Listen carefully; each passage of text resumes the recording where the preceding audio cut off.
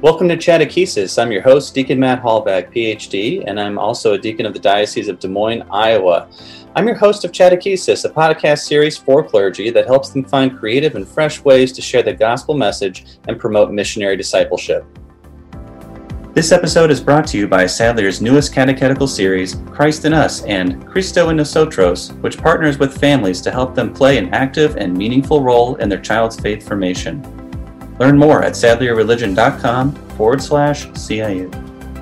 I'm very, very happy and privileged today as we have as our guest Father Michael Amadeo, who's the Vicar General for the Diocese of Des Moines, Iowa. He's also pastor of Our Lady's Immaculate Heart Parish, the parish I grew up in and was baptized in. Have a lot of fond memories.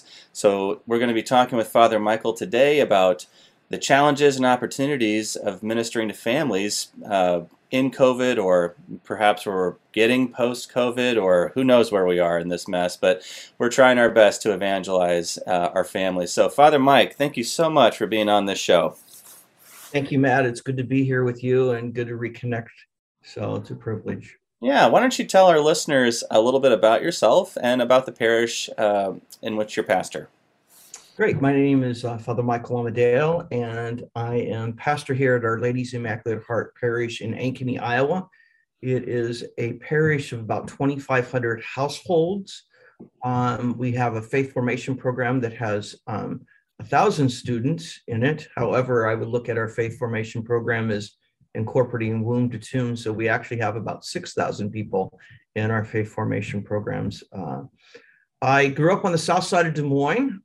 Grew up in a family of 5 children. Mom was a stay-at-home mom and dad was a railroad worker. So very traditional family. And then I was brought up in Catholic schools from starting in first grade all through postgraduate school. Was ordained in 1992, was actually ordained a deacon here in October of 91 at Our Lady's Immaculate Heart. Oh, really? Yeah, it was right after the parish was built that myself and 5 others were ordained here. So in one sense, it's kind of full circle, if you will. Yeah. I served basically in the Des Moines metro area, from being an associate pastor to doing administrative work down at the diocese.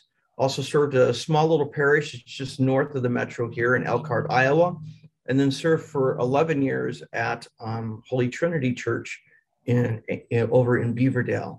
I came here to Our Lady's about 2.5 years ago, so it was just shortly before COVID started. So I really feel right now is that I'm just starting anew, because for the first year and a half, if you will, out of the 2.5 years, things were shut down. I really could not connect up with people. It was a very challenging way to connect with folks. So I just feel I'm starting my pastorate here.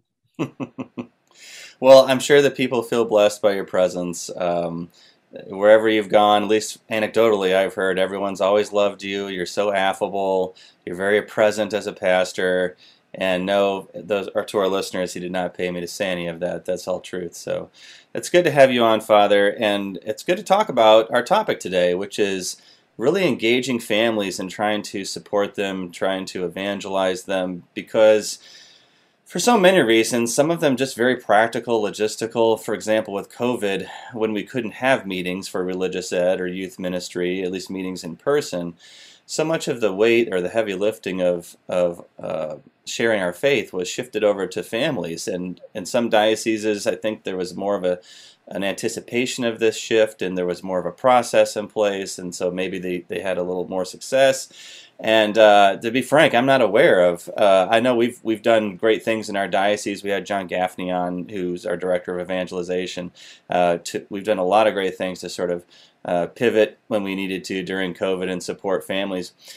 But there's a lot of challenges. I mean, and I'm a deacon, but I'm also a parent, and I'll say very candidly, when that burden shifted, and it's not a burden, it's a privilege to obviously to share our faith, but the reality is it's work, it's energy, it's time, as much as it is love and care for your children.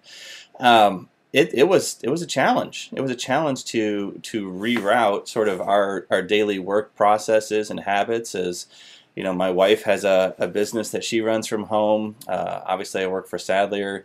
Then there's the ministry also. But it was hard, and it wasn't. I was surprised at myself, to be honest, about why wasn't I more welcoming of now I'm stepping in this role of primary catechist. And not that Stacy and I weren't catechizing before, but now we have workbooks to work through, we have lessons to do, we have lesson planning to do. And we're like, oh my gosh, this is an awful lot. So speaking from this vantage point, I look at our parishes and I say, God bless you. And I'm looking now at you, Father. How has Our Ladies really helped to families to engage in this role of primary catechists? What have you experienced in this shift? And have you seen any success with this? Thanks, Matt, for allowing me to visit with you about this topic. COVID has been really tough on parishes, and it's really has challenged the ordinary, normal way that we've done things to look at how can we do things differently. Not because, we need some new creative innovation, but seriously, it is what we were doing could not work now. We have to do something different. And so I think challenges for parishes is to put resources into parents' hands. And it's no longer, I'm just going to drop them off here at the parish, and then I'm going to go do my grocery run, and then I'll come back and pick up the kids. Those days are pretty much long over. It's now looking at, so how are we forming parents, and how are we enabling parents to be those catechists, to be those first teachers in the ways of faith. And so that's been the challenge for our parish here of how do we get resources into the hands of parents.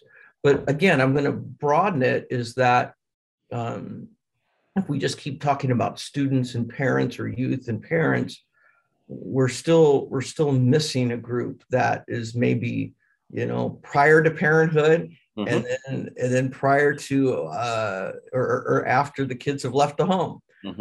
And so what we've done, particularly in Advent or Lent of last year and Advent of this year, is we're creating a resource for families of all different types of shapes and sizes, for them to engage in their faith in the liturgical seasons of Lent and now coming up on Advent. So it's one resource meant to touch families of all different sizes and shapes. Is that resource online? Is it in print, or is it both?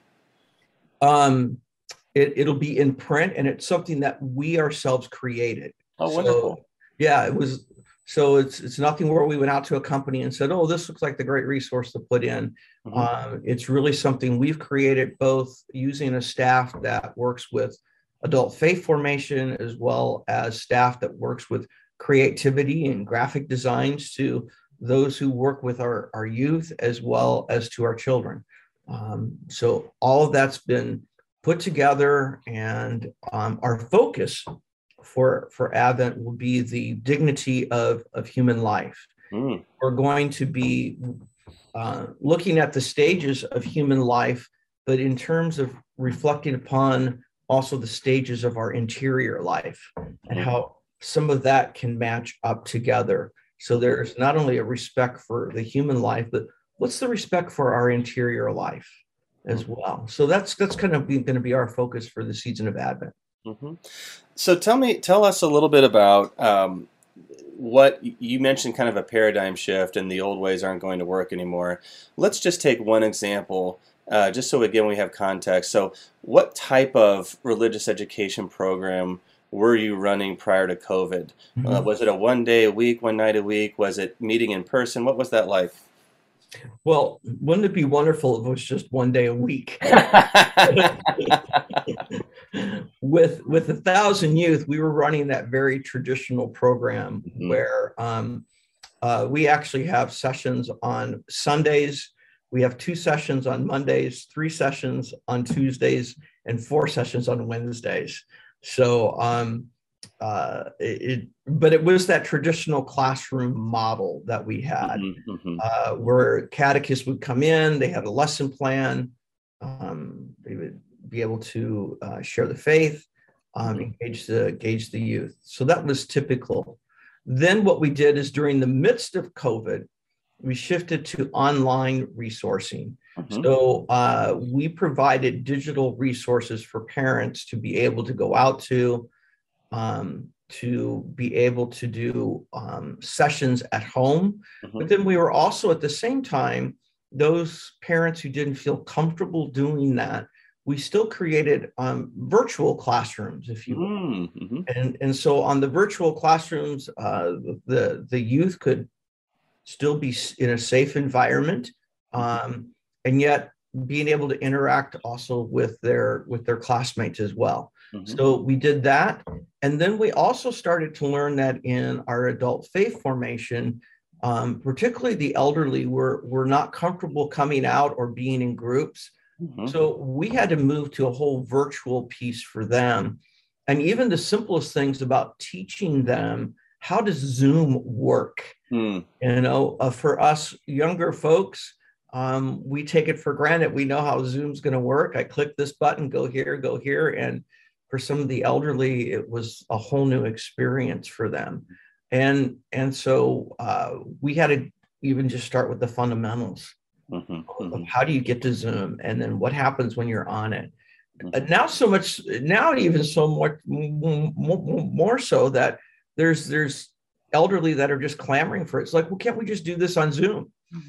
So just kind of nice. One of my hopes is that, and again, I'm, to be very candid, I'm not aware of what exactly the COVID metrics are right now in our state about numbers of cases and where we're increasing, decreasing hospitalizations. I haven't kept track of all those things. But I will say that I am curious to know, in your parish, so this is a question that I'd like to get back to in a moment, but in your parish, are people looking to kind of go back to that old model, or are they really buying into this new vision of we're resourcing you in your homes, we're doing this around the liturgical cycle, and that sort of thing? So let's put that aside for just one second. But my hope is, Father, that, like you said, COVID's really been a teaching moment as much as it's been a tragedy.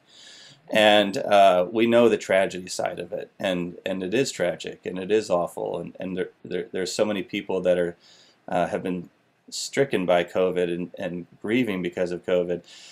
And our prayers are always with them, and we remember them in every Mass. On the other hand, it's been a teaching moment in the sense of what you said earlier. Parish has had to learn to pivot and try something different. So my hope is, like you just mentioned, the demographic that's kind of clamoring for the online. My hope is that if things get back to quote unquote normal, or at least we're able to meet in person, and the fear of meeting in person is really diminishing markedly, I hope that desire to meet online does not go away. I hope that whether it's our senior citizens or anybody who's Catholic starts to consider the digital space as a space for the gospel message, and a space that they can themselves evangelize in ways that make sense for them. I agree with you. I really do hope that we continue to embrace this digital age, and yet I want to kind of put that in brackets, as well as we don't also forget the importance of physical connection with folks. So it's not an either or, it's a both and. And I think for so long it was just simply, it's in person, and then we were really forced to move into digital. Now it's a matter of how can we do both, because both are very important. So back to the kind of shelved question. So for example, with your religious education program, are you having meetings in person right now, or is that sort of suspended and everyone's waiting for this Advent resource to roll out? No, we have resumed meeting in person, but yet we've also have allowed families that, for whatever reason, they're not comfortable meeting in person. We are providing them digital online services and resources for them. Wonderful. So again, we're trying to embrace this both and piece. We have a number of book study groups here, and some of them want to meet in person, others do not. And then we have this couple groups that just want to blend it together. So some of the group meet in person and some are on Zoom, and they're all together at one time in that way. So, Well, I think you just gave us the title for this episode, which is probably going to be both yeah, well, an approach to COVID and or evangelizing through COVID. That might be our title right there. So right. thanks for that. No royalties though. Okay. All right. Darn. I'll keep saving my pennies. So I want to just pivot for a moment. We got a few minutes remaining, and let's just talk very broadly about sort of the state of catechesis today. I'd like to know your thoughts about, and not about your parish in particular and how you're catechizing, because I'm sure there it's not only above board, it's tremendous. I'm sure it's just you're doing everything perfectly. So let's just, again, talk very generally.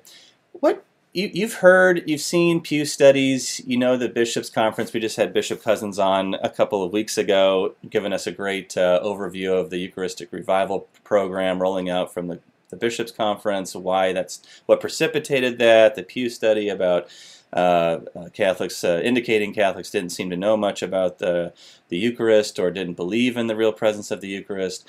But other sort of things precipitated this revival.